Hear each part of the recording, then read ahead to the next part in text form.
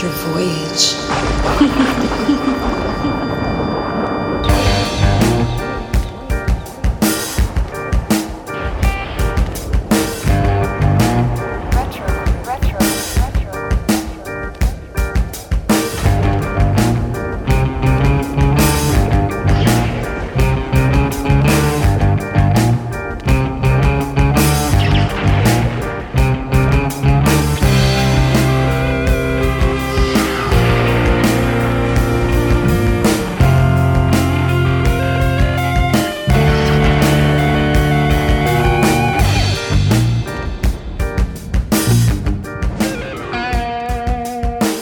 Howdy and welcome to SpookyGroove. Okay, hold on. Try again.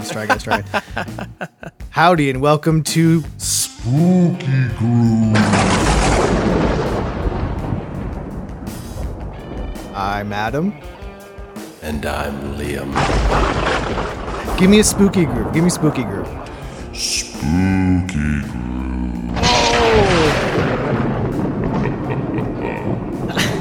And this is a podcast where we talk about spooky music that stands the test of time.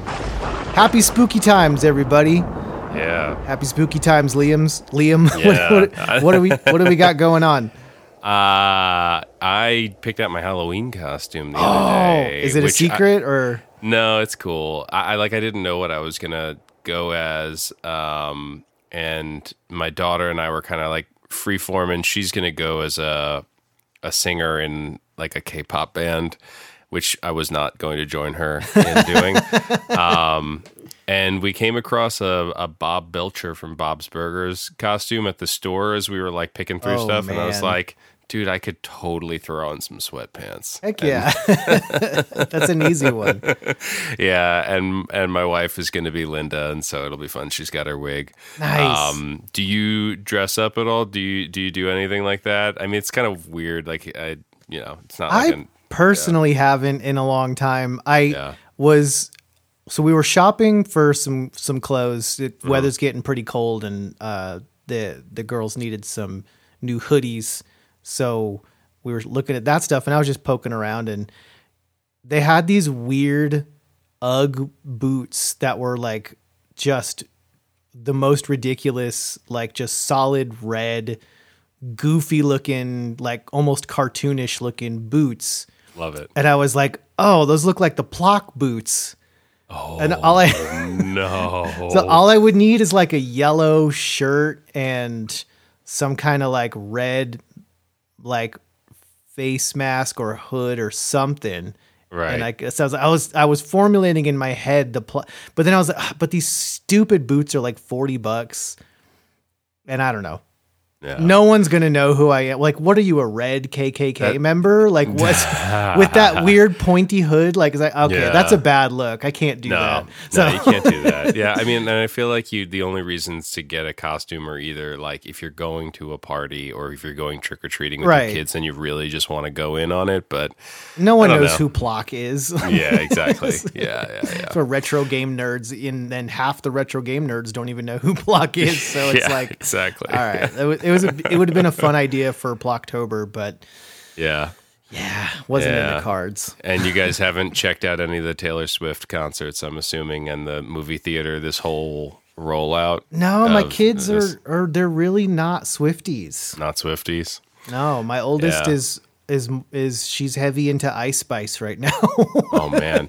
But dude, how cool would it be if someone like Ice Spice gets to that level? Like Cardi B and some of them are getting to that point. Like if you had this kind of tour and instead of doing like, a 40 stop tour, you had this like huge presentation. I've been thinking that at some of the concerts I've gone to, the bigger production concerts that I've gone to lately, where it's like I'm kind of watching a movie in some ways anyway. I mean, I'm far enough away where I can you're see watching the the artist. screen. Yeah, I'm really watching the screen, and it is cool to be in the room and hear it happen at the time. But like, if it's $150 to be in the room or $15 and a 10-minute drive to a movie theater, there you go. Like for the right artists, I could do this. And I know it's not a new thing that Taylor's doing. Like artists have done this before, but it would be really neat. I know that there's a couple companies that are doing, like Axis has done it for a while, and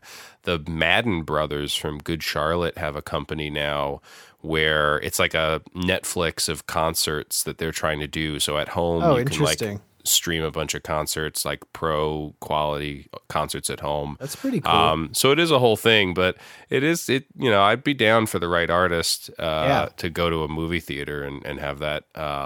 Again, like I can't imagine, like we could talk about ticket prices and everything, but like the production that goes into some of these shows and stuff. I was reading this article. I don't know if you saw about what's going on with Coldplay, but they like broke up with their manager of like forever, like since they started about 2 years ago, and he sued them, basically claiming that like he's owed money that for albums they haven't made yet, because he helped broker those deals that they will get paid for. Mm-hmm. And so it like kind of got messy and it was rolling around, and then they just countersued him for like 17. So he sued them for like $17 million, and they countersued him for $12 million. What? Or maybe more, because of these massive screens and things that like he helped, like he put in the order for their tour. Mm-hmm. And apparently, according to these documents, like he had the wrong dimensions. And so when they tried to incorporate them into the show, it didn't work. And so they lost millions and millions of dollars just on these like pylons and screens and stuff. But it just got me thinking, like, again, seeing some of these productions, like the amount of money for what goes on behind the scenes is crazy. Like that's Beyonce bonkers. Put out a list at one point recently of like she like basically did a credits roll of everybody who works on her tour, from catering to security to everything. There's hundreds of people, you know. It's insane to think, you know, again, like it's hard for me to shell out $120 for a concert ticket, you know, like it is tough. Yeah, that's too much. But at the same time, like you're looking at this and you're like, they're bankrolling this. It's hundreds of millions of dollars for some of these tours. That's why I think you and I just kind of stick to the clubs. We're just like, go see the 300 people room, and it's not that deep, you know? Yeah, I want to see the artist. Like I want to yeah, and like be in there and like have that kind of communal experience. I want to feel the wind from the kick drum. Yeah. In my face. It's interesting. Yeah, but one other thing I wanted to flag right now. So I haven't been in like a gaming space or whatever lately. I've been reading a lot for some reason. Like the past couple of months, I've just been like grabbing at books as they go.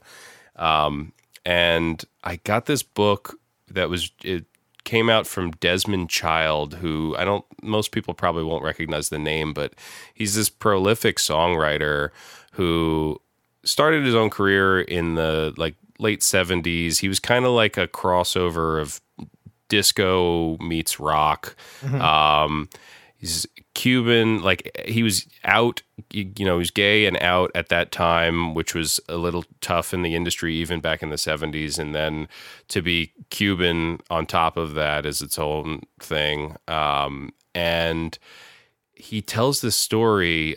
So first of all, the guy wrote, you know, I Hate Myself for Loving You by with Joan Jett. He did Living on a Prayer, Bad Medicine, You Give Love, like all of Bon Jovi's hits were Desmond Child songs. He did that whole run of Aerosmith then, Dude Looks Like a Lady, Angel, Crazy. Are you serious? Yeah, he did all those. And then in the early 2000s, he did all the Ricky Martins. So Livin' La Vida Loca, Cup of Life, like he did Katy Perry's Waking Up in Vegas. Like the guy's been writing monster hits for like 40 years now. That's wild. So it's super cool. Like I'm picking through this book now just to hear some of it. But the thing that I wanted to flag that I thought was really neat is he tells this story about he got his start with Kiss. Paul Stanley finds him and says that they should write a song together, and he comes to the table with some stuff, and Paul Stanley kind of stops him, and he's just like, no, Kiss fans, like, we're winners, and Kiss fans are also like all winners. And so we don't, like, you're not going to write a song. We won't write songs about, like, you know, heartache or not winning at the end. Everything is uplifting. And so they wrote I Was Made for Loving You, which was a huge Kiss hit. But like that mentality, and now, like, when I listen to his other music, like, because he says in the book, he's like, and that basically defined his approach to songwriting ever since. And when you think about, like, Living on a Prayer or Dude Looks Like a Lady or Livin' La Vida Loca, like, all of this stuff is this, like, lift. But I had never thought about the fact that, like, Kiss specifically said to themselves, like, we're all just winning. Like, we're all just going to do this. And now as I think about all those Kiss hits, like, that was consistently what they were trying to do all the time. It was just like, yeah, we all rule, you know? That was like, let's just all be awesome together. Yeah.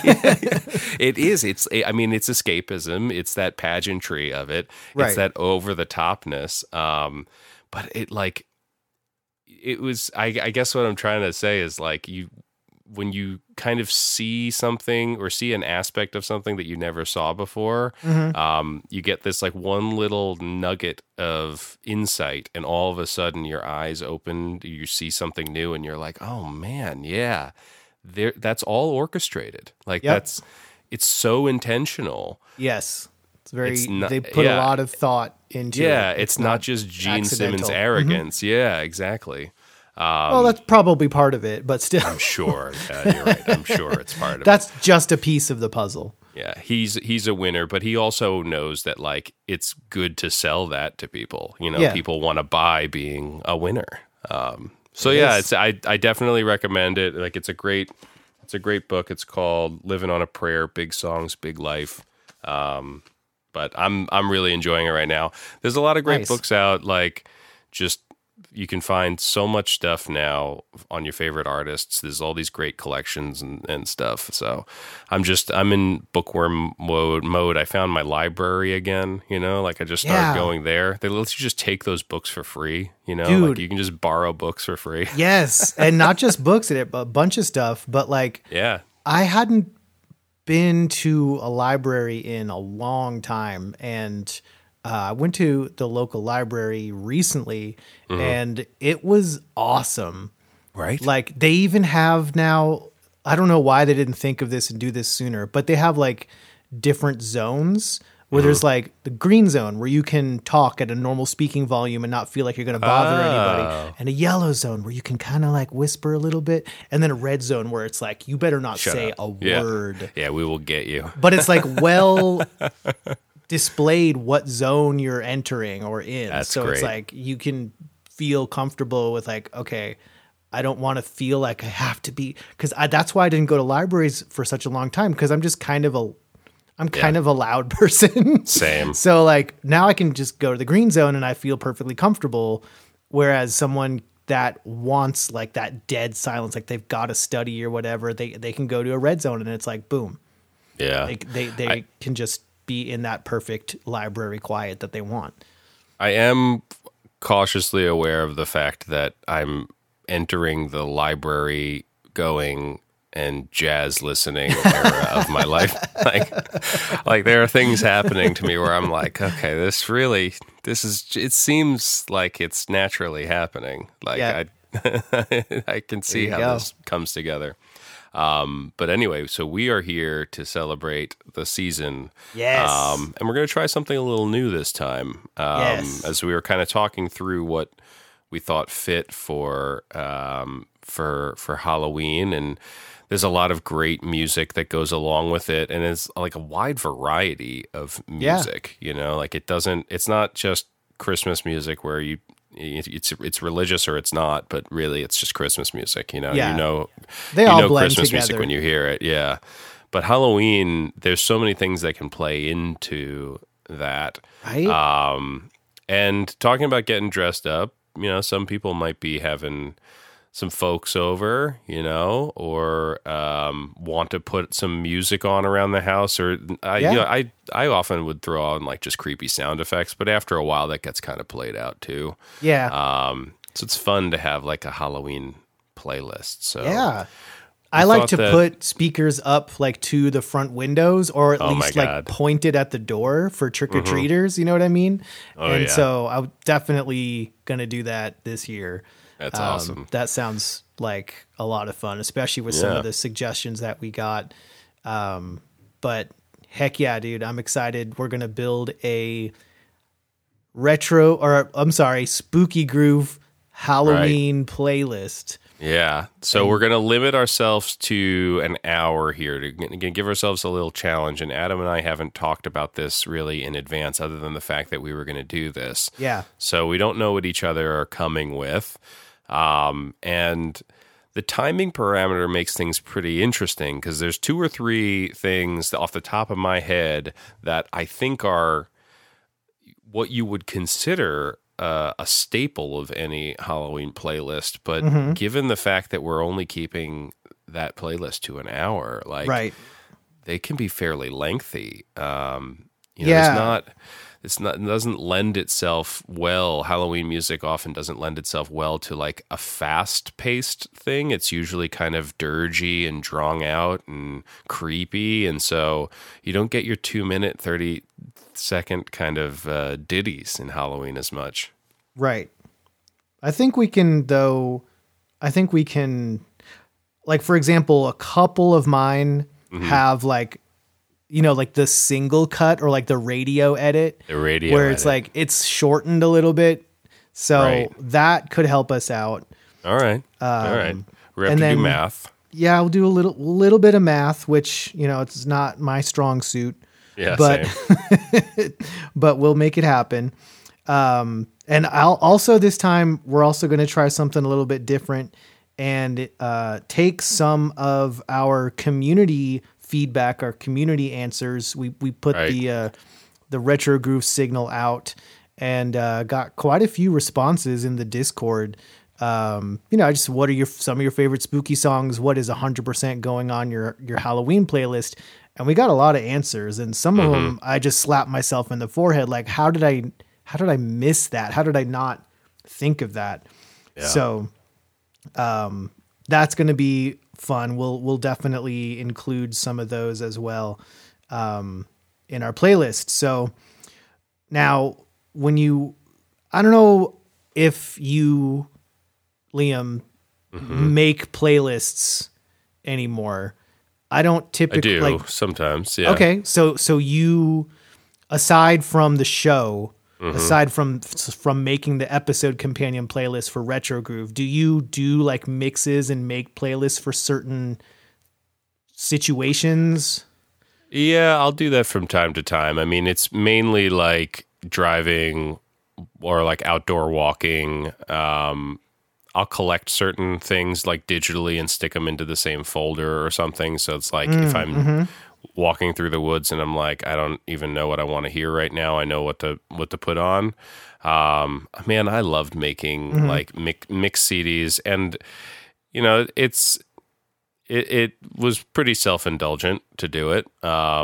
But I loved listening to my own. I love sniffing my own source. Like I loved my. I loved listening to my mix CDs back in the day too.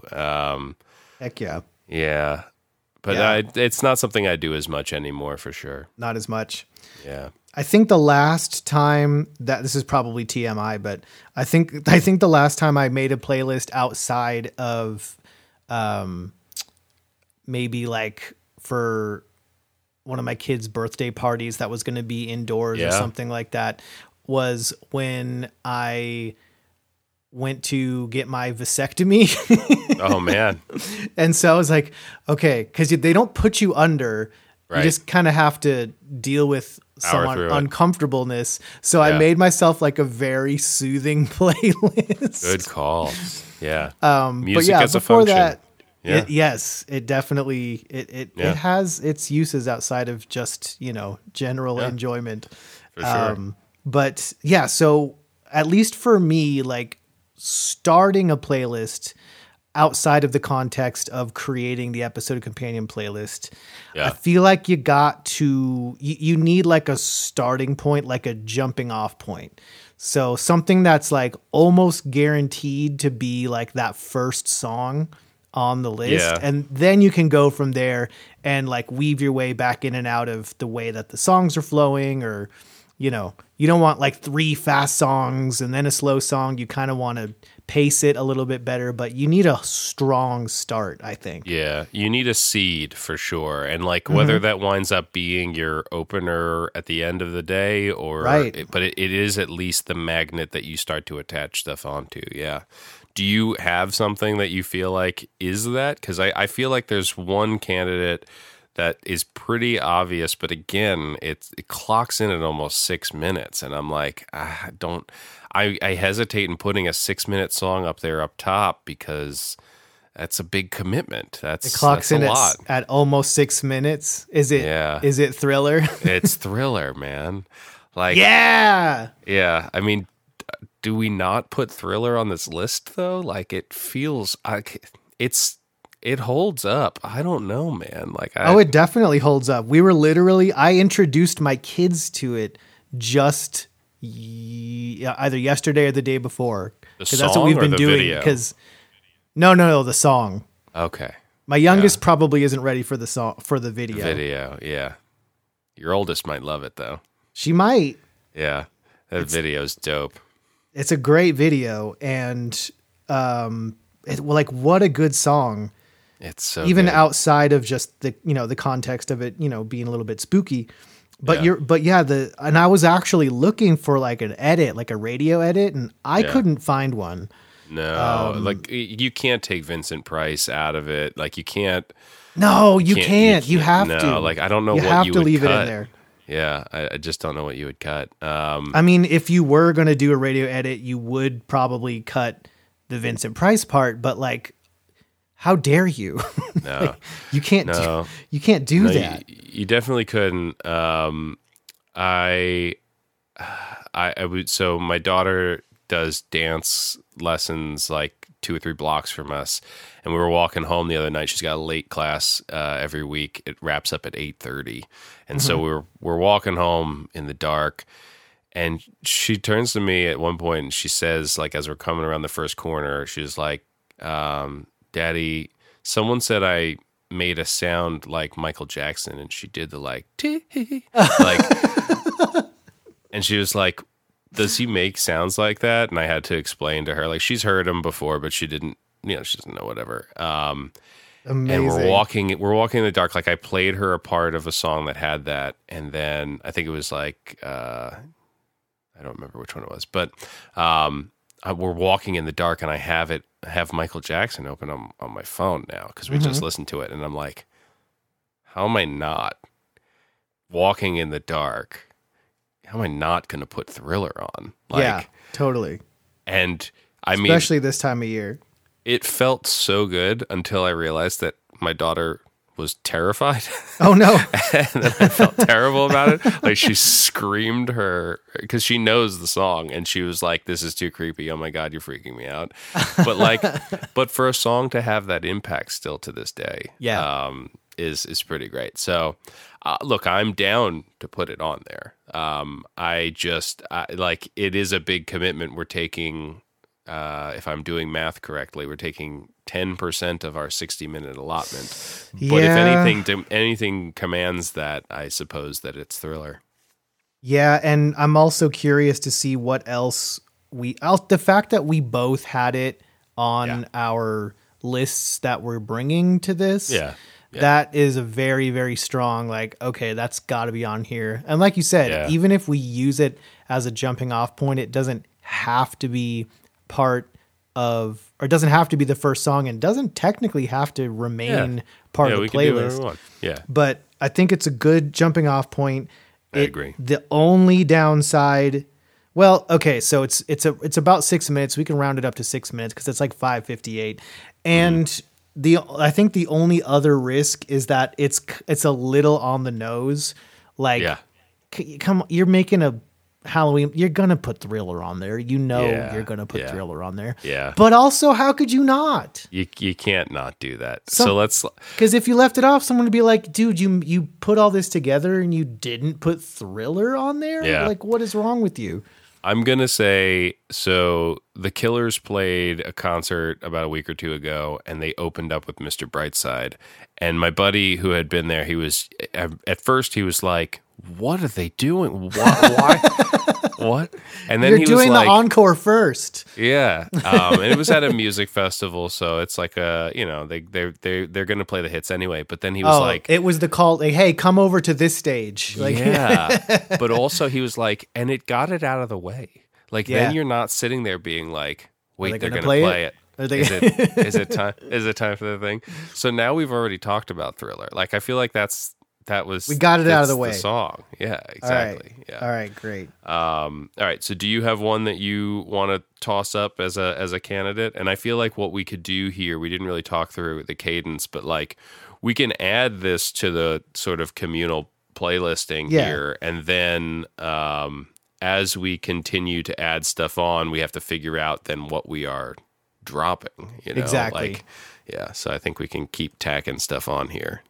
That seems like the best approach. So I brought this up. You already know about this one because when we kind of first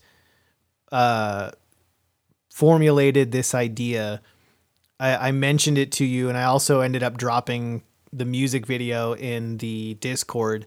But when I think of this topic, when I think of like, okay, spooky music for like a playlist or something that I'm going to have playing, out the front window while trick-or-treaters are coming up to the porch, my brain, for whatever reason, instantly goes to Ghost Town by the Specials. And right. it's more, I mean, yeah, it's called Ghost Town.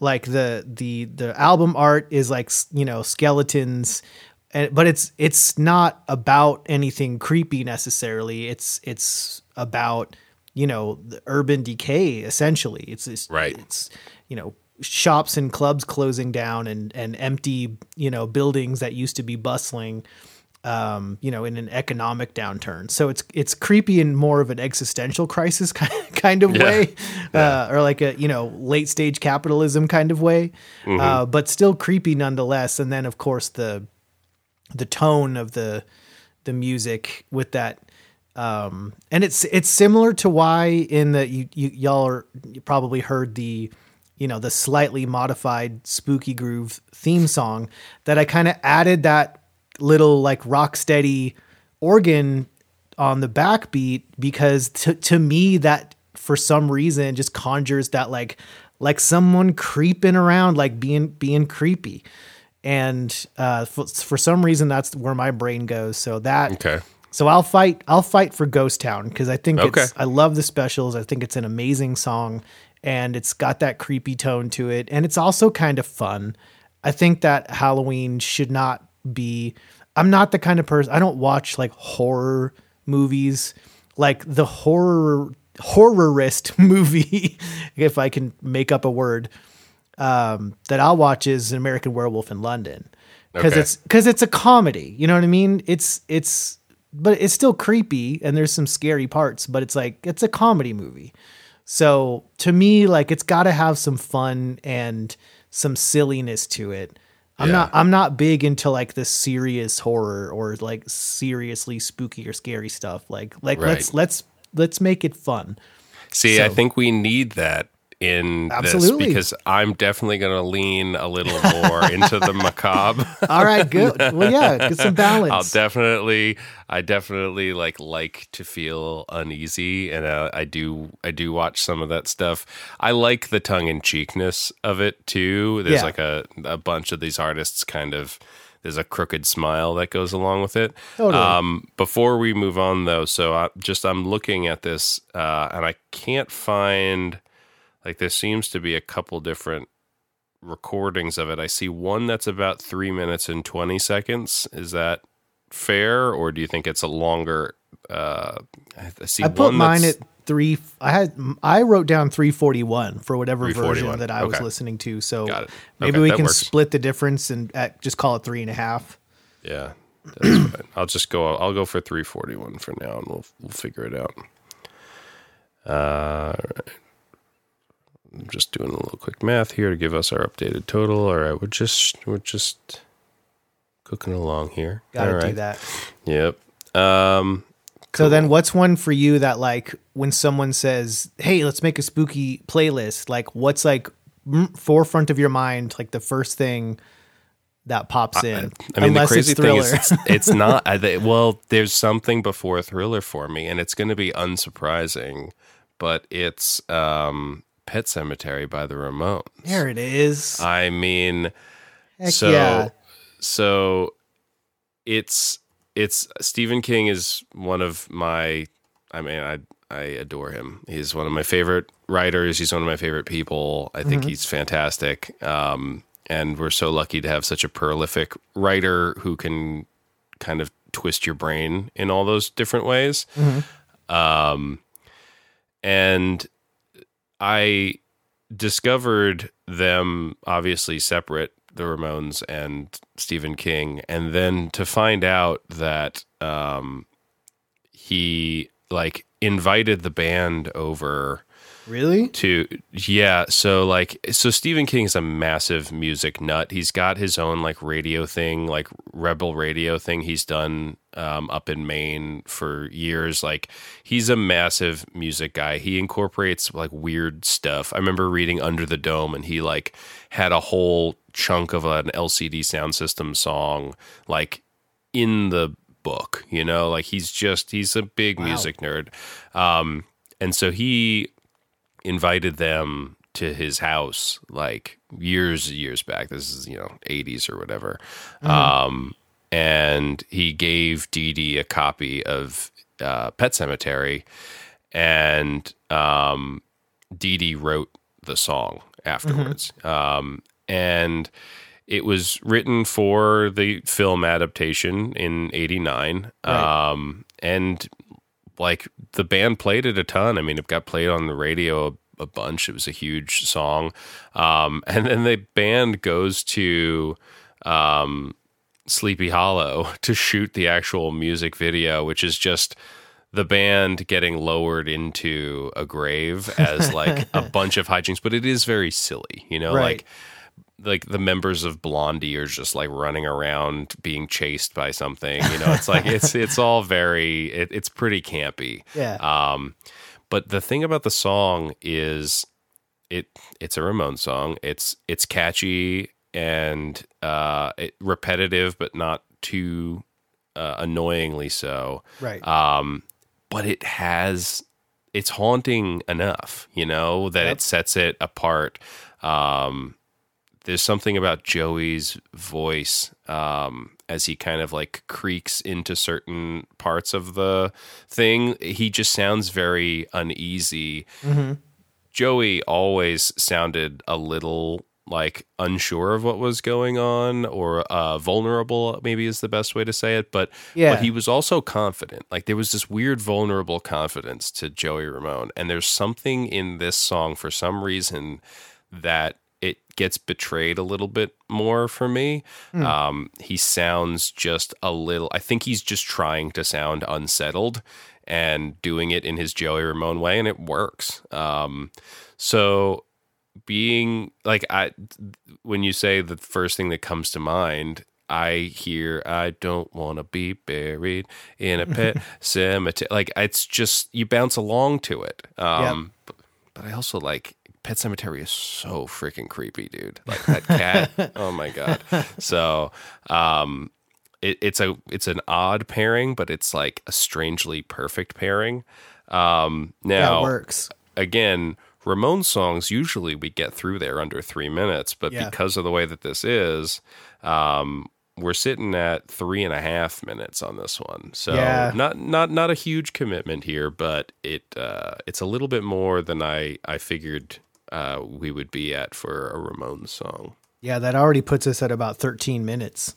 Yeah. So this hour-long thing might be more difficult than we initially thought. Dude. Yeah, but it'll be fun. Definitely fun. Yeah. And so I guess on that note, I have a short one. Okay. So that'll maybe put us at roughly 15 minutes. Mm-hmm. So another, similar to, my affinity for the specials. I love the Sonics, and, one of the early rock bands, they would literally before there was such a thing as like a distortion pedal or an overdriven amplifier that was built for that kind of distorted sound. They would poke holes in their speakers of their guitar amps to get that like gritty, distorted sound. Like they wanted that sound, and there was no electronic way of doing that yet on the market, because this was like the 60s.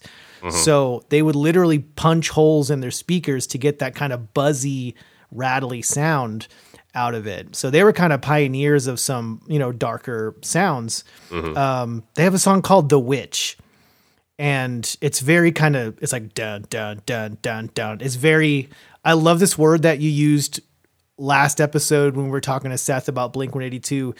And I think you were actually talking about Alkaline Trio, but you used the word jaunty. And I was like, I love that. And that's what that is to me, is the Sonics doing The Witch. And that I think is, number one, it helps us get a fourth song in there and still stay right at about 15 minutes. Yeah. How long is it? But it's like 2.5 minutes. Okay. It's a short one. Yeah. So I love it. I think it's something that most people probably haven't heard.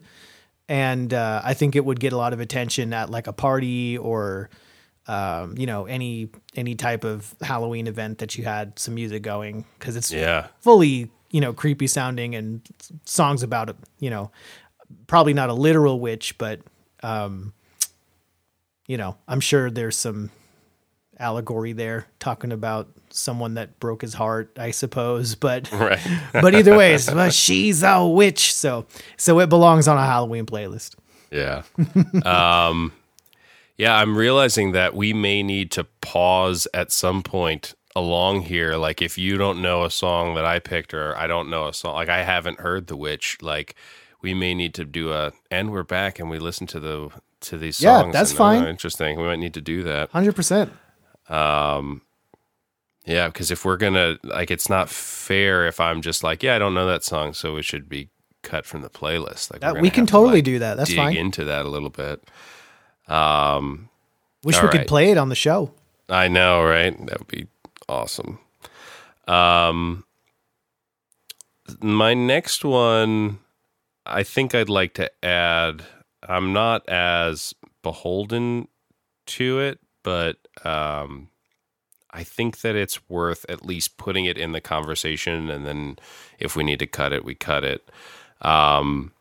It's a weird recent resurgence, but it's not the most recent song. I want to put up Lady Gaga's Bloody Mary. Interesting. So I didn't have the Bloody Mary thing growing up. I had Candyman. So we had a thing where like if you went into the, like you were at a sleepover and you dared the other guys to go into the bathroom and say Candyman in the mirror 3 times, and then like apparently he was going to show up and kill you or something, What is why is it? It's the same thing with it. See, with us it was Beetlejuice, like, and of course it just came from the movie. Yeah, but like exactly. That's so weird that that's a thing. Like the Bloody Mary thing, the Candyman thing, the Beetlejuice thing. You got to like, say it 3 times. The fear of the otherliness of it all, and that like you could do something. It's like a Ouija board, right? Like that you could do something that could break that thin boundary that separates us from whatever madness is on the other side. Right. I mean, like it's fantastic. Like I love living in that space, but I like to this day, like my daughter has just kind of discovered that the whole thing of what you just described. Right. And I'm watching it through her eyes where she thinks it's ridiculous, but also holds it in awe. Of course. And she sees my wife's reaction to it. My wife will not do the Bloody Mary thing. Like my daughter, really? And my daughter, yeah, it's so funny. And my daughter was like, the other day, she's just like, I'll go do it. And my wife freaked out. She's like, what is wrong with you? Yeah, cannot be doing that in this house. That's so funny. It is very funny. I do the same thing with like, if someone's like, well, this person is a Leo, so obviously they're going to act, talking about like zodiac sign stuff. Right. And in my mind, I'm like, oh my God, this is ridiculous. And I'm like, okay, but what's my horoscope say? Like, you know what I mean? It's like, you can, in one hand, know it's silly and ridiculous, but then on the other hand, you're like, okay, but what's going on here? Like, well, I want to try to figure this out. Yeah. So that's funny. But yeah, so, and then you have this other aspect of this whole thing where this song came out in 2011. It was on Born This Way, but it was just an album cut. It was cut. That long ago? Yeah, but it wasn't a single. Like, it didn't get worked anywhere. She played it on tour, but it was just an album cut. Mm-hmm. Yeah, it was just like song 3 or 8 or whatever it was. And then it got its sync, kind of like what we've seen with some of the Stranger Things stuff. And it got a sync on Wednesday, the Addams Family show on Netflix last year. Resurgence. Like music directors, you talked about songwriters behind the scene, music directors, producers, like all these things that can have such an impact on how you engage with music. The music director for that TV show grabbed a 10-year-old song that they felt fit the scene for like this important kind of dance scene at the school, and it resonated. The show was resonating. It went viral on TikTok, as things do, and after that, like the whole industry had to kind of react to it. Like it was being serviced out to radio and like being pushed, and she was playing it again on the tour. And it's crazy to me to think that she had this banger that's just sitting there on a 10-year-old album, that her fans knew about, but the general public didn't. But also that like how sort of agnostic or democratized that experience was for her to be like, oh yeah, that 10-year-old song, now it's a hit, like, right. Like Mr. Brightside, like, all right, you better be busting that thing out now. like I hope you enjoyed not performing that for the past 10 years, because now you're never going to not do it. It's massive, Right.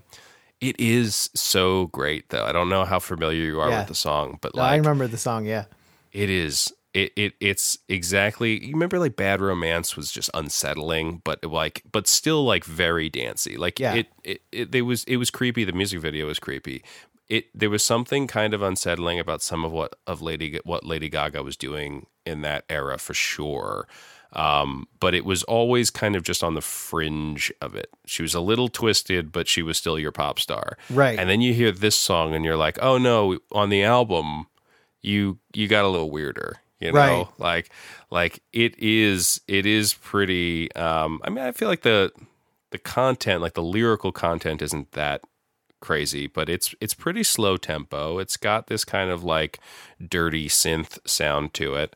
And the chorus is just haunting. Like she gets this kind of lofty, haunting sound to her voice. So yeah, I think I think it's cool to see like a new horror classic, like a new twisted kind of Halloween classic that could come about just from people who like spooky stuff. Like people were watching this show and the fan of it put it in the show and the fans of it watched the show, and now everyone's like, oh no, this is our new Halloween song. We like this song. Yeah. Totally. So now that one clocks in about 4 minutes. That's a 4-minute, yeah. So we're just about to hit the 20-minute mark. So we're about a third of the way into our playlist. That's here. Crazy. Yeah. So that was. What were we thinking with the hour? We're thinking of causing tension. That's what that's all all about. It's working. That's entertainment. Yeah, exactly. Yeah. It's working. Yeah. I'll do this next one, and I'm not beholden to this one, but because it's really honestly not a spooky song necessarily. Not really at all. But and you'll know exactly what I'm talking about when I say it, but it's Jump in the Line by Harry Belafonte. And and if so, here's the thing. If you haven't seen Beetlejuice, like the original movie, then it's not going to make sense. But anyone that has seen the movie, when that song comes on at a party or whatever, they're going to, like, you did it. You went there. Yeah. And they're going to do the dance and everything. And, but yeah, so that's, and whoever, I don't know if it was Tim Burton himself or if it was, I don't know, but having those two Harry Belafonte songs in Beetlejuice, for some reason, it just worked. And it kind of put a little creepy edge to these, Caribbean sounding songs. And I love Harry Belafonte's music. Like, it's fantastic. Yeah. And, I was introduced to it as a kid because of Beetlejuice. Yeah. So those two things are always going to be connected like that in my brain. So I couldn't not put that on this playlist. But so I'm also not going to fight super hard to keep it on there because we're going to eventually have to make some cuts. Yeah. Is it Banana Boat? I'm trying to remember. I'm picturing them like singing it as they're like about to get their heads pulled down into their plates. Is it Banana Boat or is it the Jump other in one? The Line? Yeah, which is the song? I think it's Deo. Yeah, Deo, which is Banana Boat Deo. Got it. Is that what it's called? That's 3 minutes, right? Yeah. Jump in the Line is 3.5. Oh, Jump in the Line, 3.5. All right, 3:42. All right, here we go. So what's that put us at here? It's All right, 23. Okay. Yeah. We're on our way. All right. What you got? So, I have a couple other like personal things. I have, I'd love to throw AFI and Alkaline Trio and I like Danzig. I think for now, I like to go. Was it Trey who posted it? Because I had a Misfits thing on here. Yeah, Trey said Trey's contribution was Monster Mash and all the Misfits songs. Yeah, I mean, anything. So just every Misfits song. Yeah. I don't know if we're going to wind up with Alice Cooper on this list. I don't know if we're going to wind up with Rob Zombie on this list. It would be weird if we didn't, but at the same time, it's our list, and if we're not feeling it. We only have an hour. Yeah. Danzig is another one where it would be weird to have this playlist and not have anything Danzig related. Right. Halloween is a good call because obviously the subject matter. Right. I also, just selfishly, it's pretty short. Like this is one of those times when the Misfits misfitted and they played an under 2 minute long song. There you go. I think when I looked before, it was like a minute, let's see, I think a minute 47 or whatever. So I'm comfortable putting it on there just because it's not really going to rock the boat too much. And it really does fit what we're doing here. It's great. I would also say, Trey might roll his eyes now. I don't know how he feels about this, but I loved the AFI cover of this, and it was my first exposure to this song. I hadn't really listened to the Misfits before I heard AFI, and AFI it kind of took their beats from a few different people, and at one point kind of added a handed dose of Misfits into their recipe. And And I love it. Like, I love the kind of dark twistedness of some of the stuff that Davey and those guys sing about. But they had this this EP that came out that had a bunch of Halloween themed kind of stuff on it, and had this amazing song called Total Immortal, had this song called Fall Children, had a cover of Halloween. So I think we put the original on here. The original's great, and Glenn Danzig should be on this list. But shout out to the AFI version. If AFI doesn't wind up on this this list, at least it's there in spirit. Definitely. And yeah, you're right. I mean, that puts us at 7 songs at about 25 minutes. So we're actually not doing too bad. Yeah. It's a good pick though. Yeah. Very good pick. So I've got about 5 left, and if I'm being actually I've got 2 that I will fight for out of the 5 that I have remaining.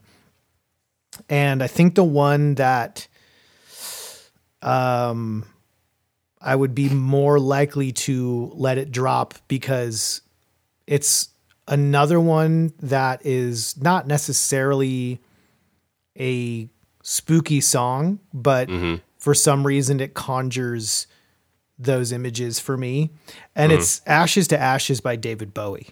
Oh, okay. And it does have kind of like that creepy, like wobbly kind of out of tune sounding piano sample. And, Ashes to Ashes is of course referencing a oft spoken, funeral, what's the word? Eulogy type statement. So, the creepy factor is definitely there. A lot more than the Harry Belafonte, but it's also one of those that, like, man, you could really dance to. Yeah. And it's just fun. But it's also kind of creepy. We need you to bring levity to this playlist. That's what we're seeing here. I just love David Bowie. He's got a little bit of, David. He was a little bit of a. Oh yeah, no, for sure. Yeah, kind of a spooky guy. You know what I mean? Yeah. He was very haunting. He definitely had a thing to him. Yeah. So I love that song. And if we're going for something that would do well at a Halloween party, I think it's a good one to put on there for sure. Yeah. All right. How long is Ashes to Ashes? Do you have a number on that? It's for about 4.5. It's 4 minutes 26. That's a big commitment. Yeah, and it's funny too. It's like, well, if it's a longer song, it's got more weight to it. So it better be good to put up there. That's right. Because that puts us at almost 30. 29. Yeah, 29:38 is what my tally has on our little doc here. Yeah. So that would mean at 8 songs, we're halfway through. We're halfway through our list. 16 songs is not bad. Yeah. No, that's good. I'm good with that, actually, because I feel like we've got some other stuff. But again, that's one that if we got some cuts to make, I'm okay with cutting that one, because it's not, it's not a spooky song necessarily. Right. Now, the next one that I think is extremely important and has to stay on here is Bauhaus's Bela Lugosi is Dead, clocking it at 9 minutes and 37 seconds. Thank you all. Good night. Can't do that to us. No, just a shout out to that song. It's weird and bizarre and unsettling, but no, that can't be on here. But feel free to take our version. No, that's not. But feel free to take this playlist and then add it on to you once you alleviate yourself from our silly parameters. So what is going on with this song? I was going to throw something else out there then. I think because you went to Bowie, I have to do this. And I don't know why. I don't even know why I fully attached the two of them. But another person that I feel like needs to ultimately be on this playlist is Nick Cave. Of course. just a spooky dude. Just the spookiest dude. He released a album back in '96 called Murder Ballads. Now, yes. I don't think we have any murder ballads on this list yet.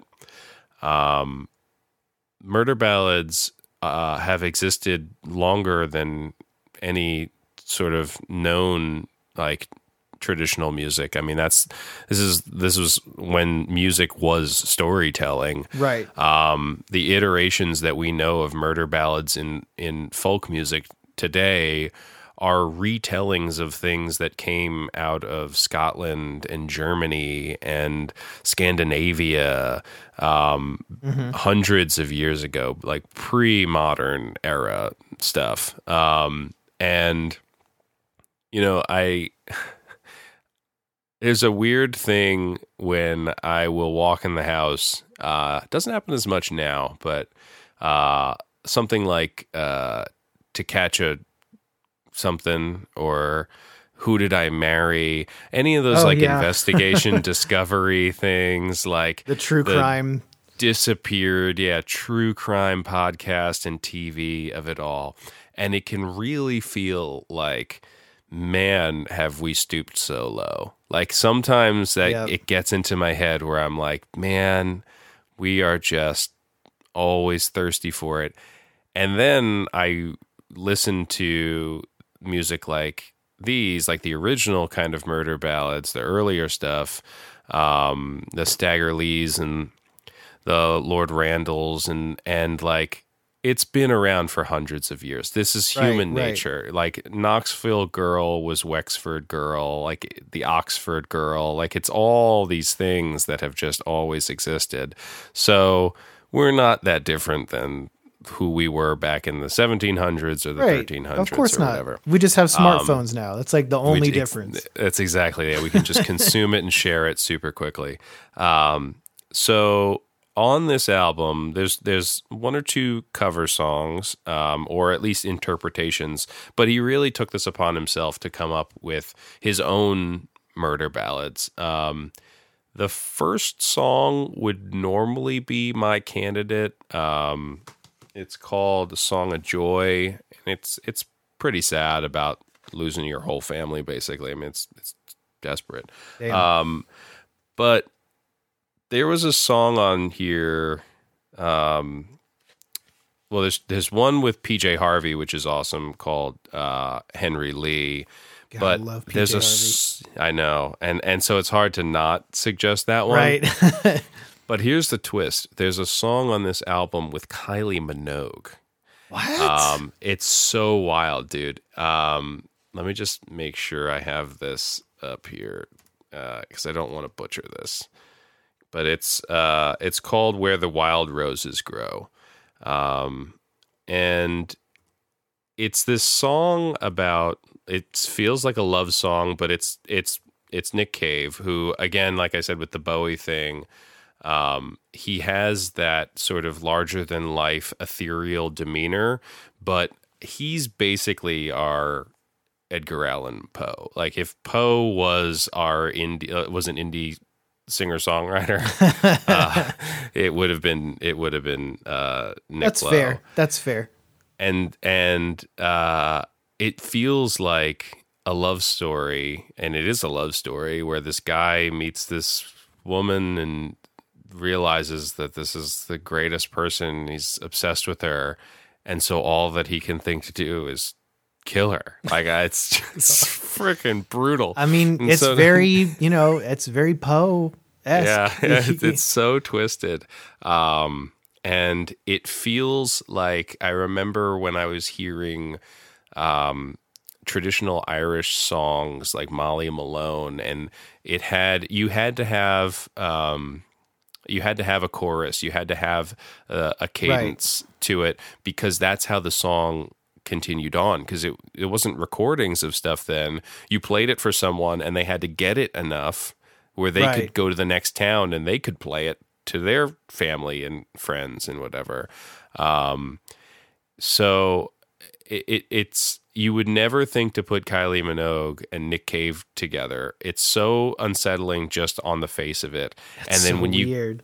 when you get to the murder in the murder ballad, you're like, wow, I guess I saw that coming, but I didn't feel it.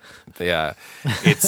It's haunting and brooding and, so I've got to go with that. It's at 3 minutes 57 seconds. So okay, not bad. Not too bad, but also not too concise either.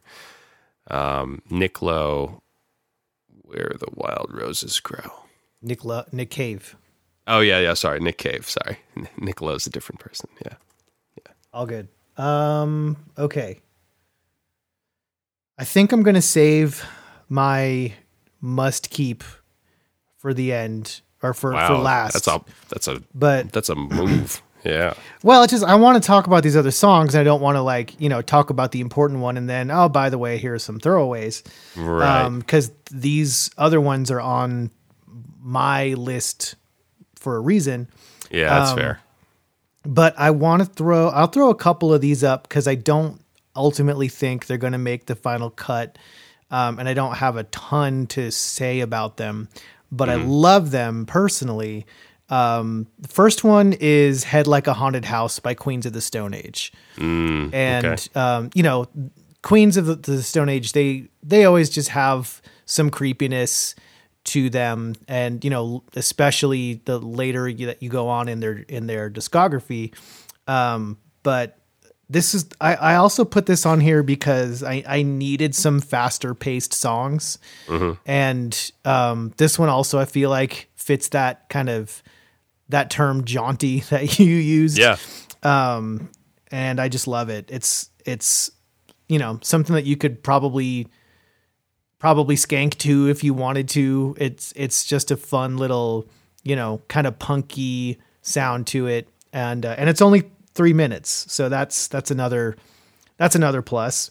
Right. I don't think we definitely need to add it right now. But the other one is from a band that's generally known for their faster, punk style songs. But this is actually one of their slower songs, and it's Diabolic Scheme by The Hives. Oh. And Dan put up Bogus Operandi, which is a great song.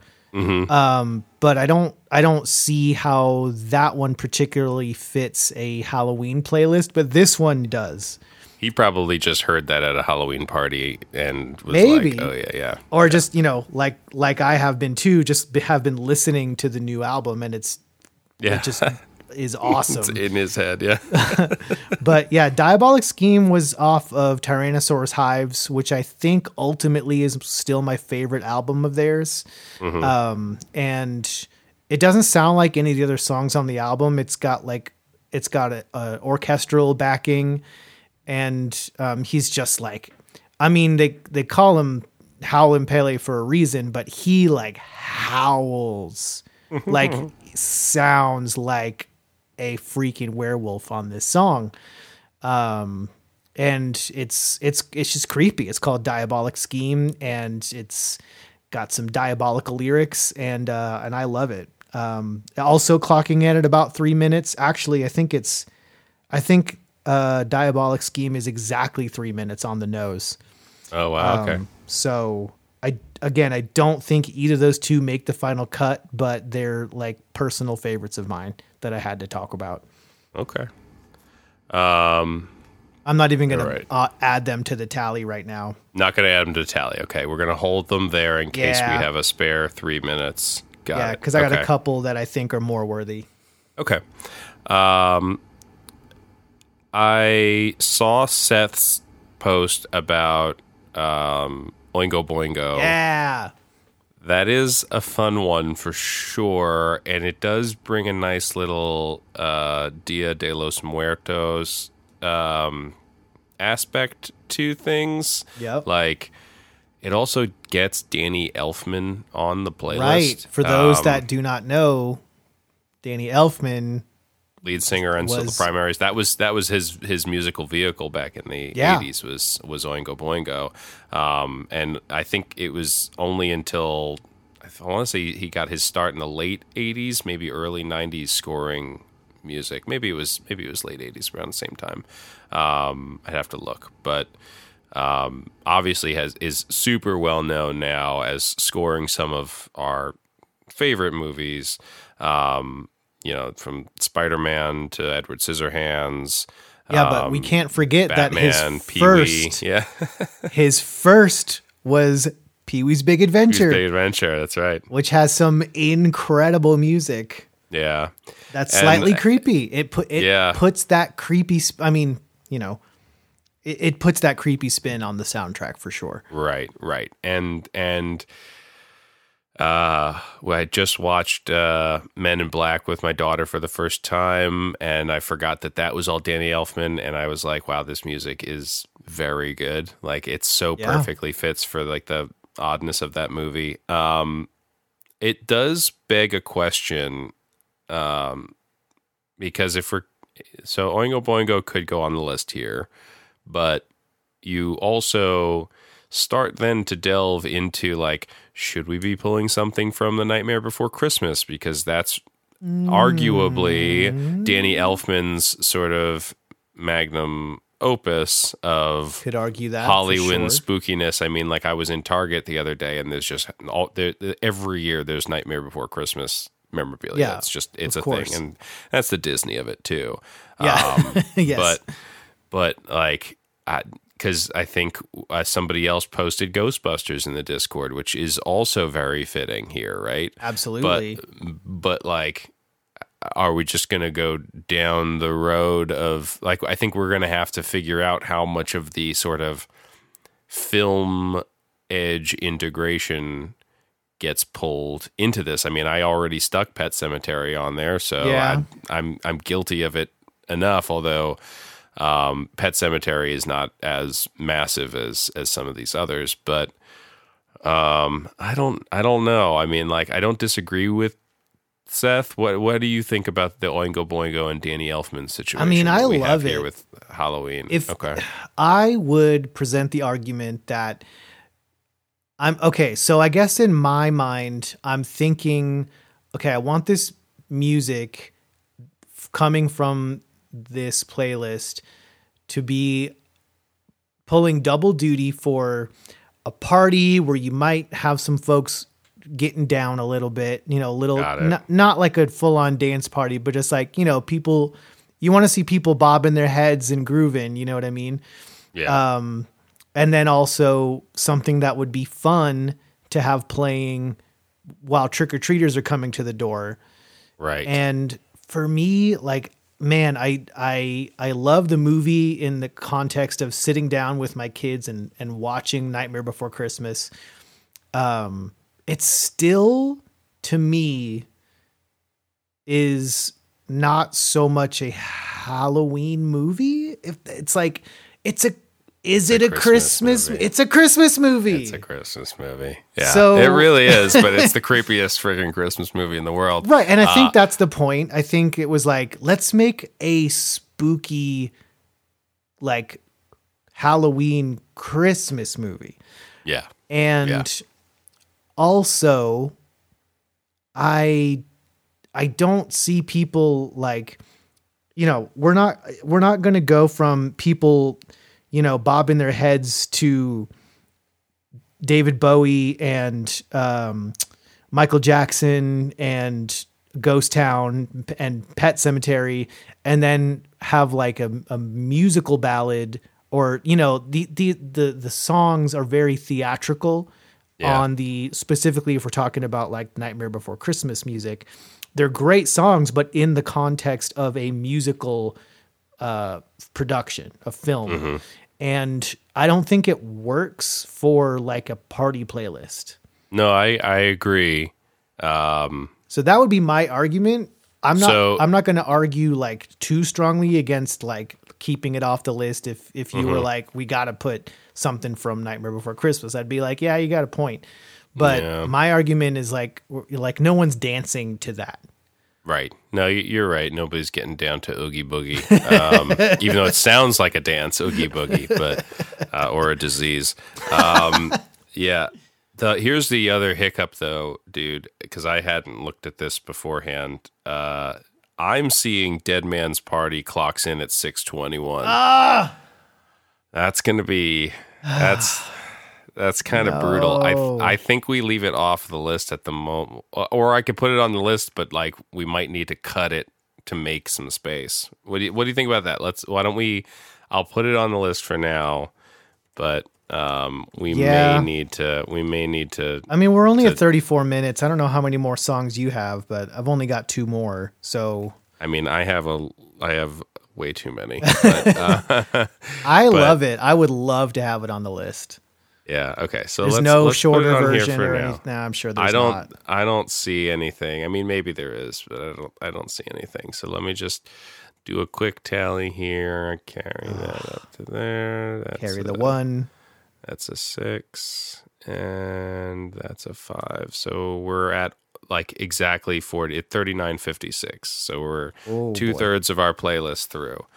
Okay. That's scary. Now, I will say, I appreciate the context in your head of how you just framed your vision of this again, because when I was looking at some of these things, that will pivot some of my picks, I think, a little bit, and not in a bad way. There was a part of me that was looking at Smashing Pumpkins, like Disarm. Yeah, I thought about Smashing Pumpkins too, to be honest. Disarm comes to mind as a song that, again, like on its surface, isn't about Halloween or fall or anything. It's really about like his relationship with his parents, like Billy just feeling like he was just kind of killed by his parents. But it's very dark, and there's the church bells, and it's haunting. It's one of the songs from Siamese Dream that stuck with me. Has always stuck with me the most. It gets you in your guts. But I don't know. I can't even think of what the music video is, so I don't know what it is that's my association between that and Autumn. But it's been a very long time since I've seen it, but from my memory, it's just very, very simple black and white film close-ups of them playing the song, or you know, I there's probably some other like narrative stuff in there, but it's black and white. It's very like simple, a lot of close-up shots. There's nothing all that. Like, there's nothing Halloween-y about it. No. I don't know why in my head it feels like haunted to me. Well, because, I don't know. Yeah. So then I'm wondering, and I hadn't even fully fleshed these out, but like Pink Floyd's Brain Damage, The Doors' People Are Strange, like are we going down that road a little bit, or well, why not? We could. But the other side of it is we haven't touched on Nine Inch Nails, there's no Reznor on this yet, and like March of the Pigs, like I mean that Downward Spiral is a pretty bleak album, and again it's not explicitly Halloween, and you can go down to the Marilyn Manson side of it too, and do Long Hard Road Out of Hell. From the Spawn soundtrack, which we touched upon, I think, last season. But I don't think like Nine Inch Nails or Marilyn Manson should necessarily be playing in your Halloween party. I guess too serious, Yeah.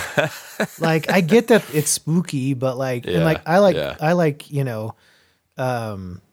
Closer as much as the next 90s kid, but like it's so serious. Like there's nothing like you want to die.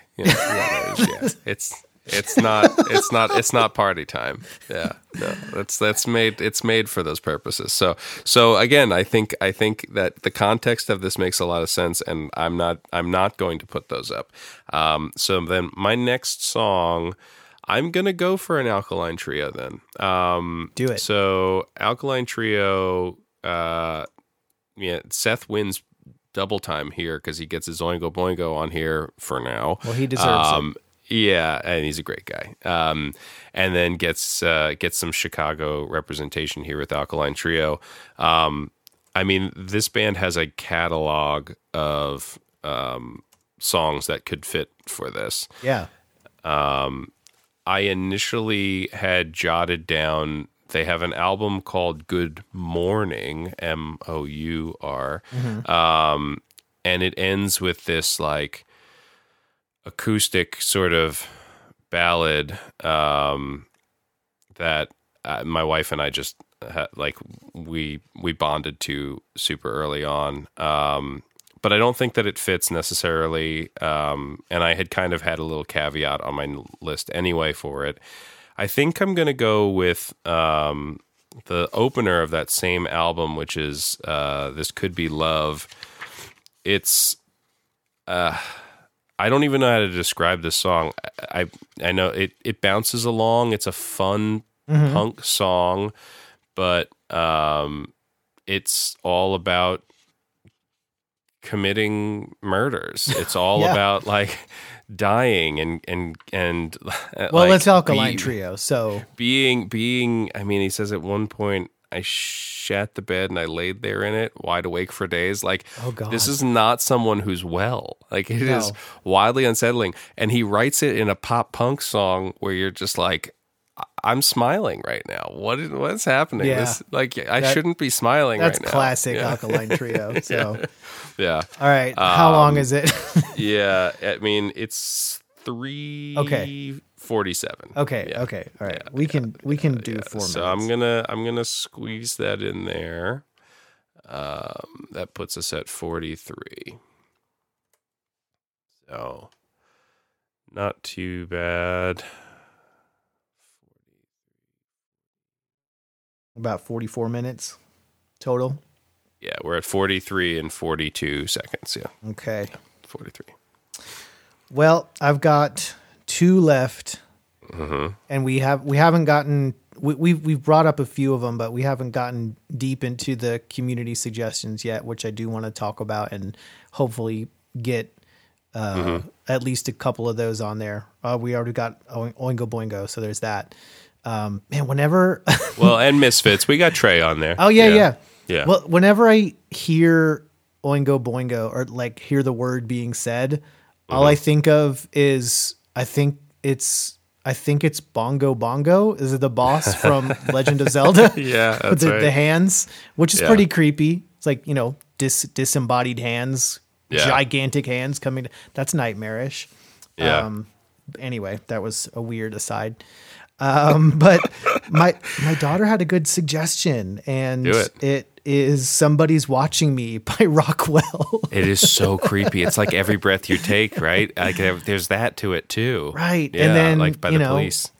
And weirdly has uncredited Michael Jackson I don't know if he's credited in the liner notes or not, but it's not like Rockwell featuring Michael Jackson. But he's singing in the chorus, and actually Jermaine Jackson sings backup on that song as well. So that's so bizarre. Yeah, I didn't know about Jermaine until today when I was doing some research on the song.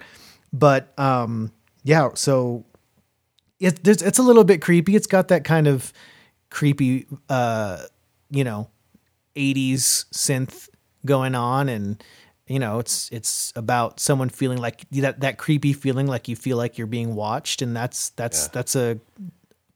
great subject matter for a song. My favorite line of that song though is, he's talking about all these creepy scenarios where someone's literally watching me. And then kind of towards the end, he's like, something along the lines of, "Who's watching me now? The IRS?" Like, it's just such a silly throwaway line, but it's so funny. But yeah, I think it's a great song. It also fits with, definitely danceable. And it's just under 4 minutes, which is not bad, but not great either, which that would put that us at about 48 minutes at this point total. But it's a great song.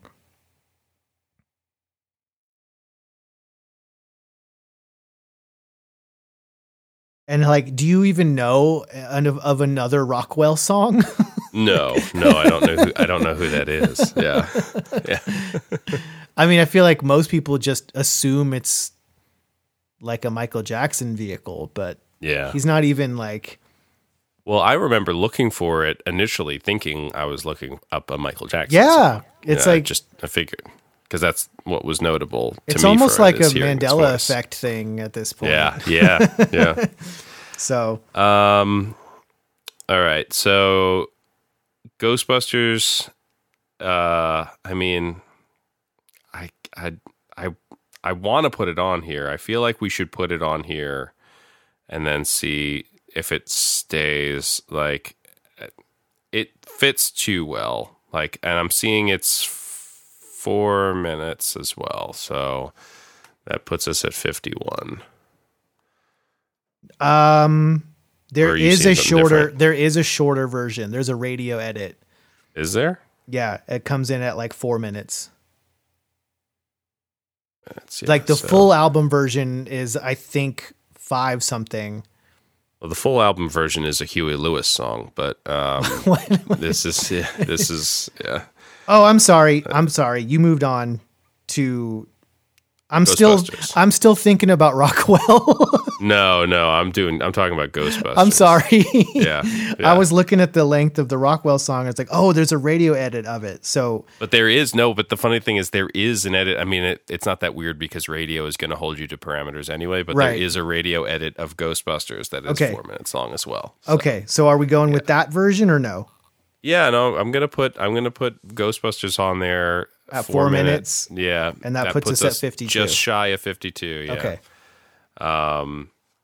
We can go like a little bit over. That's not... I don't make the rules, Adam. I just make them. So I don't know what you want from me. These are the rules. I mean, it's our podcast. It's... We can do whatever we want. We can't. That's not how it works. Fine. So from the other submissions, the other one that really stood out to me, I mean, so Matt had tossed out, the soundtrack to Dredge, which I have not played yet. Did you play that game yet? Dredge? No, I have it. I have it on my shelf. I bought the physical and same. Okay, that's what it was. That's one of the ones I was thinking of. Like, I want to stream something for like spooky time season, and Dredge was up there, but I think I'm gonna stick with something else. So yeah. But man, putting a video game soundtrack up there is a power play. Yeah, well, we can't. I think we're gonna avoid the video game stuff. Yeah. And Night on Bald Mountain is a good call too. Although I would assume that is. I'm gonna just look at the timing on that. Isn't that also? Don't they? Isn't there a version of that in one of the Fantasia? Yes, but isn't there also a version of it in one of the Earthworm Jim games? There is. Yeah, that's true. So it's kind of video game music. He is trying to get that in there. Yeah. Good move. Yeah. Good move, Matt. That's a deep cut. Yeah, that's a 10-minute long song as I'm seeing it now. Lord. So we can't do that. Also, that'll clear out a party real quick. Yeah. You don't want to play that at your party. Yeah. Spooky, Scary Skeletons, good call. I don't even know what that is. Let's see. I mean, so the other one that stood out to me, In-A-Gadda-Da-Vida, I hadn't even associated with this kind of either. Thing, but that's a very interesting call. Werewolves of London, though. That's a good one. Yeah. I feel like, let me see how long that is. I feel like it's long. You do? I don't know. Or maybe it's just because it's kind of repetitive. But I do think that it fits with what you're describing. Like I love that song. That was one of the ones. You're in a honky tonk kind of thing. Like if someone's playing at the piano and you're just like, wait, are we all human here? What's happening? Exactly. I thought I was just getting a beer. That's one of the that was one of the suggestions that I was like, how did I not think of that? Yeah. So well, because it's a little campy. Like it's a little like I don't even Halloween think I fully is pretty campy in general. Yeah. Okay, you haven't watched at Saw least 5. The Halloween in my mind. Yeah. Let's keep it fun. Yeah. let's see, 3:38. Yeah. Okay. Yeah. I'm down. All right. Yeah. All right. I'm down with Werewolves of London. I'm gonna put Werewolves in London on here at 3:38. Ooh. So I'm gonna say that puts us at the 55-minute mark. So we're tight up here. Yep. So you have some important stuff sitting there, right? Well, I have my one like that I'm gonna really fight for. Okay.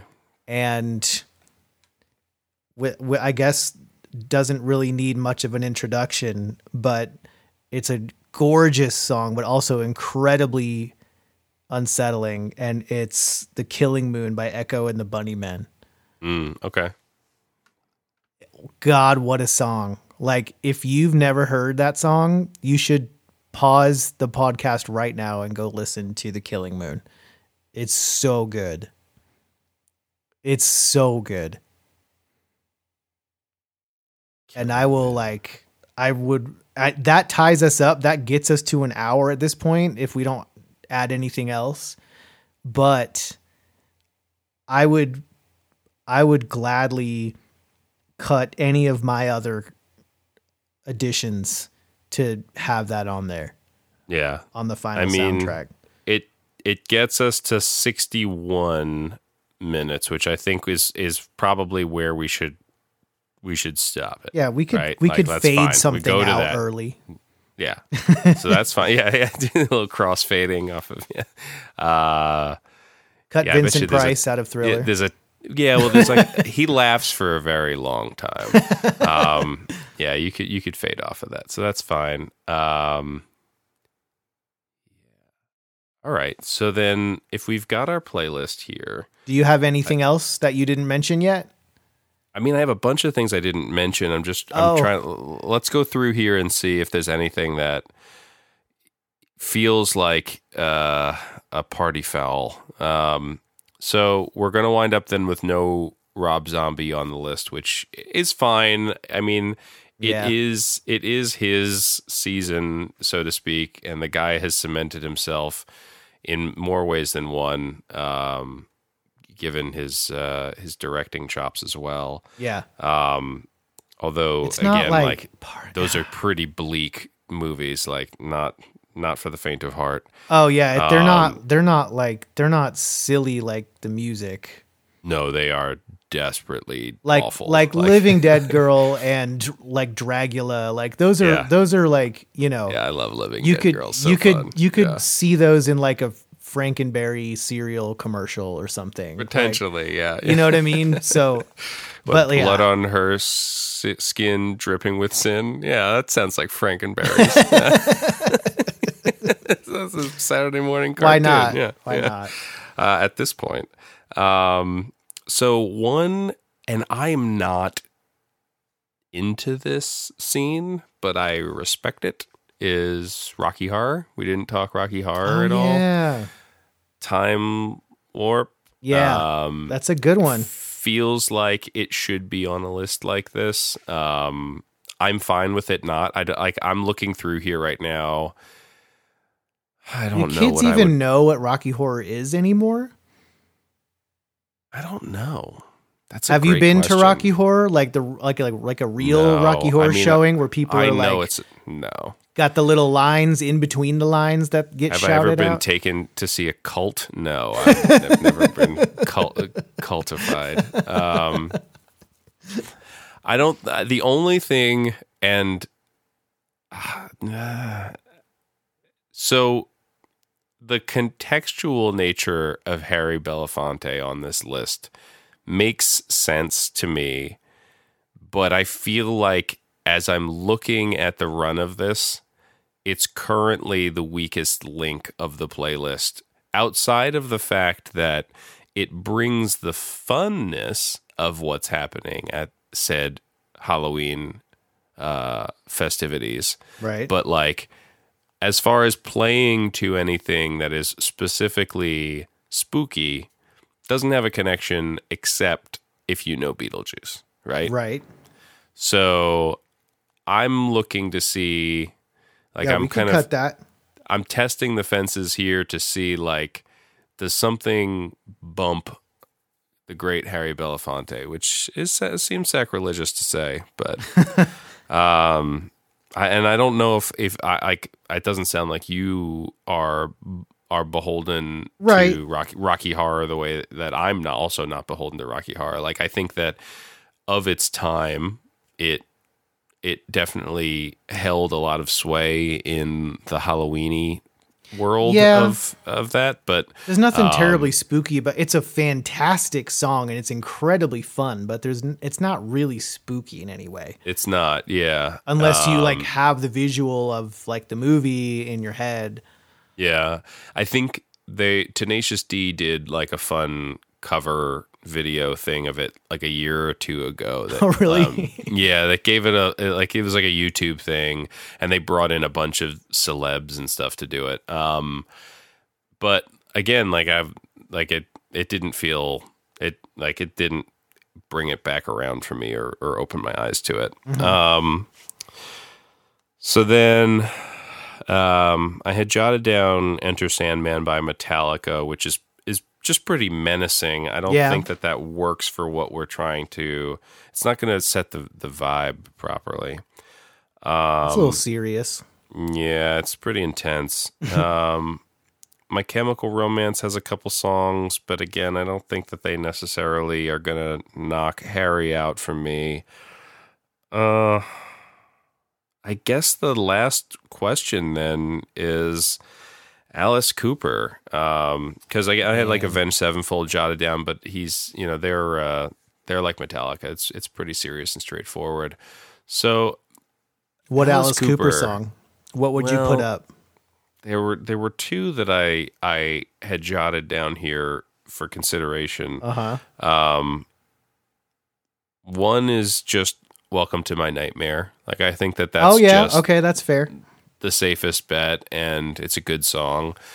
The other one is I Love the Dead. Oh, okay.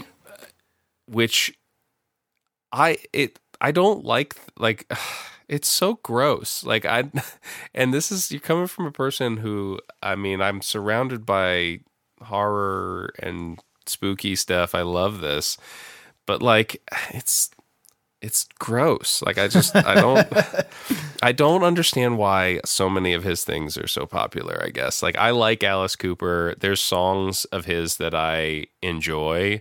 And I think of its time, it's important. Maybe I just missed the boat on it. But I'm like so of two minds. Like, I think he's so important to some of what we're talking about right now, because he kind of created and carried the torch for like what this season is. Yeah, but it is kind of silly to look back and think that at one point that was like shock rock. Like, this was that's the thing. Shocking.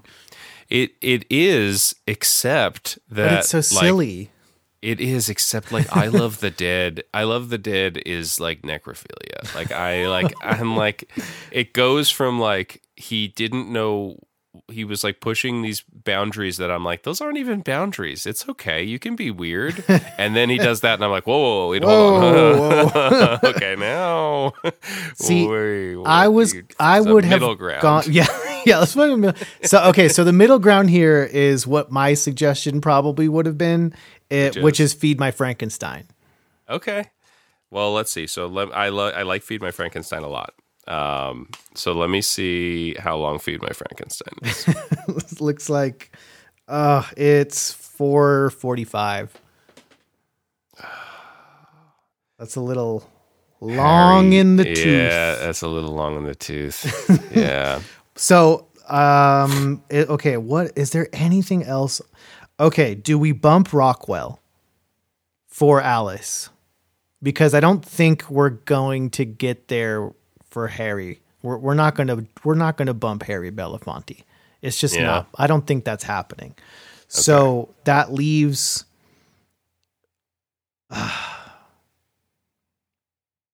Look, I'm not beholden. I could also let go of David Bowie.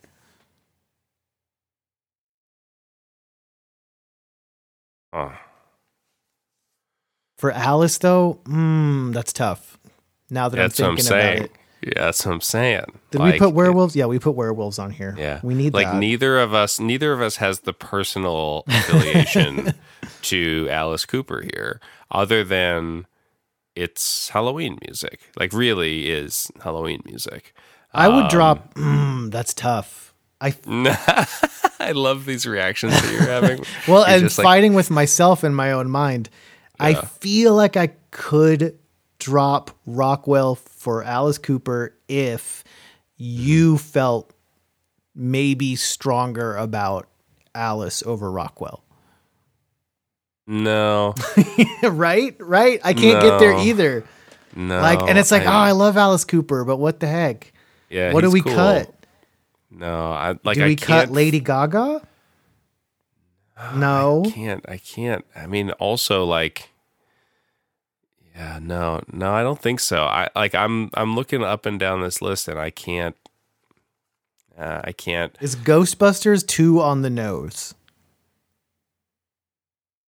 No, because there's enough stuff on here that's going to be like a little bit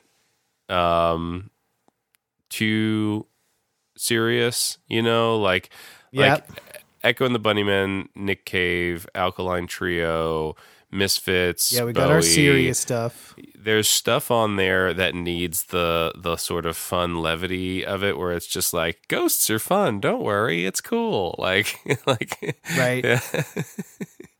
I mean, this is a pretty solid. Dance, I heard they like to dance. Right. See, I feel like if there was a shorter version of Thriller, we could go. Okay. Yeah, once you call Quincy Jones, I'll just call him up on. I got him on Quincy speed Jones dial. Hey, dude, can you trim a hot 30 seconds off Thriller for us for this? We got a big just project. Cut Vincent Price. Yeah. No, we can't do that. No. Can't do that. So, I mean, I feel good about this. Yeah. So what we'll need to do, and I don't think we need to do it here, unless you feel so, is sequencing to this, because we're already pretty long on this this convo. So maybe what it is we've got our songs, and we'll put up the playlist and check out. I don't the see playlist, anything wrong with the sequencing as it is. We've got Thriller, we've got Ghost Town, which is slightly slower, a little more chill. And then we pick it back up with Pet Sematary and The Witch, which are both kind of punky and short. And then we go into Lady Gaga and Harry Belafonte. So that works really well. And then I guess wrap out the side A of the soundtrack with Halloween, which that works. I'm interested to hear how Bowie and Nick Cave would sound next to each other. I feel like that. Well, we could end side A with Bowie because Bowie is where we hit the 30-minute mark. Right. So we could end side A with Bowie, which is awesome. Right. And then start side B with Nick Cave. Yeah. Is that an okay side B opener? Yeah. Well, because we're not pressing vinyl, so it's just going to be what plays next, though, right? So I know, but come on. But it's retro groove. It's retro groove. This is spooky groove. I guess what we could do is swap. I think we got to move Nick somewhere. We could just do Dead Man's Party before Nick and open side B with Dead Man's Party, because I'm fine with that. That's a groover, and then Nick Cave, Alkaline Trio, into Rockwell and Ghostbusters. Yeah, except look, like Rockwell and Ghostbusters is like those a little too similar. Yeah. Okay, so we go Dead Man's Party into Nick Cave, right? Yeah. And then we do Rockwell and push Alkaline Trio between Rockwell and Ghostbusters. Okay. Yeah, I'm good with that. Because then that splits it up a little bit. And then that goes into Werewolves of London and ends with Killing Moon. It's perfect. Yeah, I guess Werewolves of London. You couldn't go Ghostbusters into Killing Moon. So no, you need some honky tonk. Yeah, you need a bridge. Yeah, and that gets you there. Dude, this is okay. This is sick. This is a dope. Yeah, no, I think that's a good list. Okay. Couldn't make room for what? What is it? Spooky skeletons. Spooky skeletons. What is that? I want to say it was like a viral video song. Okay, I don't even know who sung it, but it was something that took off. I mean, it's like a kid's song that was massive. I remember it. Like it's got to be pretty old. I remember it, but I feel like it really exploded on social media, and now you see it a bunch. There's like an animation to it. I'm guessing it was from some TV series or something like that. But it's like weird dancing skeleton animation. Fantastic. Yeah. Well, but yeah, I think I've got a list. Heck yeah. I think this now we just need a party. Now, now we just need a party. So, I'm very excited about this list. I think it went way better than, because this was kind of little behind the scenes for the listeners, but this was like pretty short notice. Yeah. We were like, oh, hey, wait, this is going to be like our Halloween episode, and we didn't plan for this. We need to push everything else back, and we need to do SpookyGroove. Yeah. And we were like, oh, shoot. So this was like pretty last. So this turned out a lot better than I would have expected for so last minute. We had some great suggestions. I want to thank everybody for your suggestions. We hope you have a spooky and safe Halloween. Liam, do you have any like final thoughts or parting words? I don't think so. I mean, like, it's a great season. It's fun. Like, soak it up, because winter is coming. Yes, winter is coming. If you haven't seen it, watch American Werewolf in London. So funny, so it's kind of scary. It's pretty scary. Yeah, it has its moments for sure. I wouldn't show it to my kid. No, it's not for the kids. No. Do you have any like spooky movie recommendations? I mean, I love Creepshow. That's a classic. Yeah, it does everything so well. I want to say that there's 4 stories in one. It might be 3, but there's definitely 3. I think there's a 4th. But Stephen King stars in his own in there. He's the farmer who touches the meteorite. And yeah, George, like bringing George Romero of Night of the Living Dead together with Stephen King to make a movie back then just seems like it's a perfect match. I definitely watched it too young. Like I'm still trying to figure out when I watched these things, but like I couldn't have been older than 10, and that's probably too young. Twisted stuff, yeah. But like Tales from the Crypt was on, dude. Yeah, like I was reading Goosebumps. I was watching Are You Afraid of the Dark, and I was reading Goosebumps. Oh, that was Are You Afraid of the Dark and Goosebumps? Those were the gateway drugs to the scarier stuff. And then I dipped out. I was like, So a friend of mine showed me Evil Dead. And as silly as that seems, like in retrospect, like when you're like 11, I was like, nope, I'm out. I'm gone. Yeah. No, this is not my genre. I'm done. I dipped it's out. Unsettling. I compared it to roller coasters to my daughter the other night when we were talking about scary stuff, because she keeps saying she wants to watch scary stuff, and then she will, and then like the next day she'll be like, I shouldn't have seen that. I can't sleep now. You gotta tell me.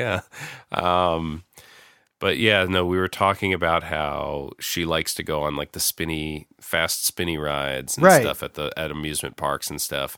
And at first she didn't, and like you get used to those, and then you want more, and it's like hot sauce where you're like you have a tolerance for it. Yeah, you build up a tolerance. But scary stuff is meant to push the boundaries. It's like honestly, I also equate it to comedy. Like it pushes boundaries of what you're comfortable with, to say like, why don't you think about things a different way? Right. It's unsettling for a reason. I don't do the gore stuff. Like I've watched some Saw and Hostel. I don't like that. Gore for gore's sake is just like that's really a roller coaster. That's just like, can you stomach this? Yeah, no, no thanks. But if it's going to make you question stuff, like I like the Paranormal Activity movies. Those are super fun because they just make you feel like I don't know what's going on around me. Like, right. That could be my house, you know? Yeah. So steer in those directions. Those are the fun ones. For sure. For sure. Well, thank you all so much for listening to Spooky Groove. Spooky Groove is part of the Retrologic family of podcasts. You can find us on Discord, on the Retrologic server. You can also find us on Twitter, which we will continue to call it in perpetuity, at RetroGroove_pod. And thanks for listening. Hope you enjoy the playlist. If you do end up using any of these songs or using our exact playlist for your, Halloween party or for trick-or-treaters, let us know. Let us know how it went. If we missed something vital on our playlist, let us know that too. And then, you can only blame yourself because you didn't respond to our call for suggestions. Anyway, thank you for listening. Have a safe and spooky time, Halloween time, Day of the Dead, whatever you celebrate, however you celebrate this spooky time season. And thanks for listening.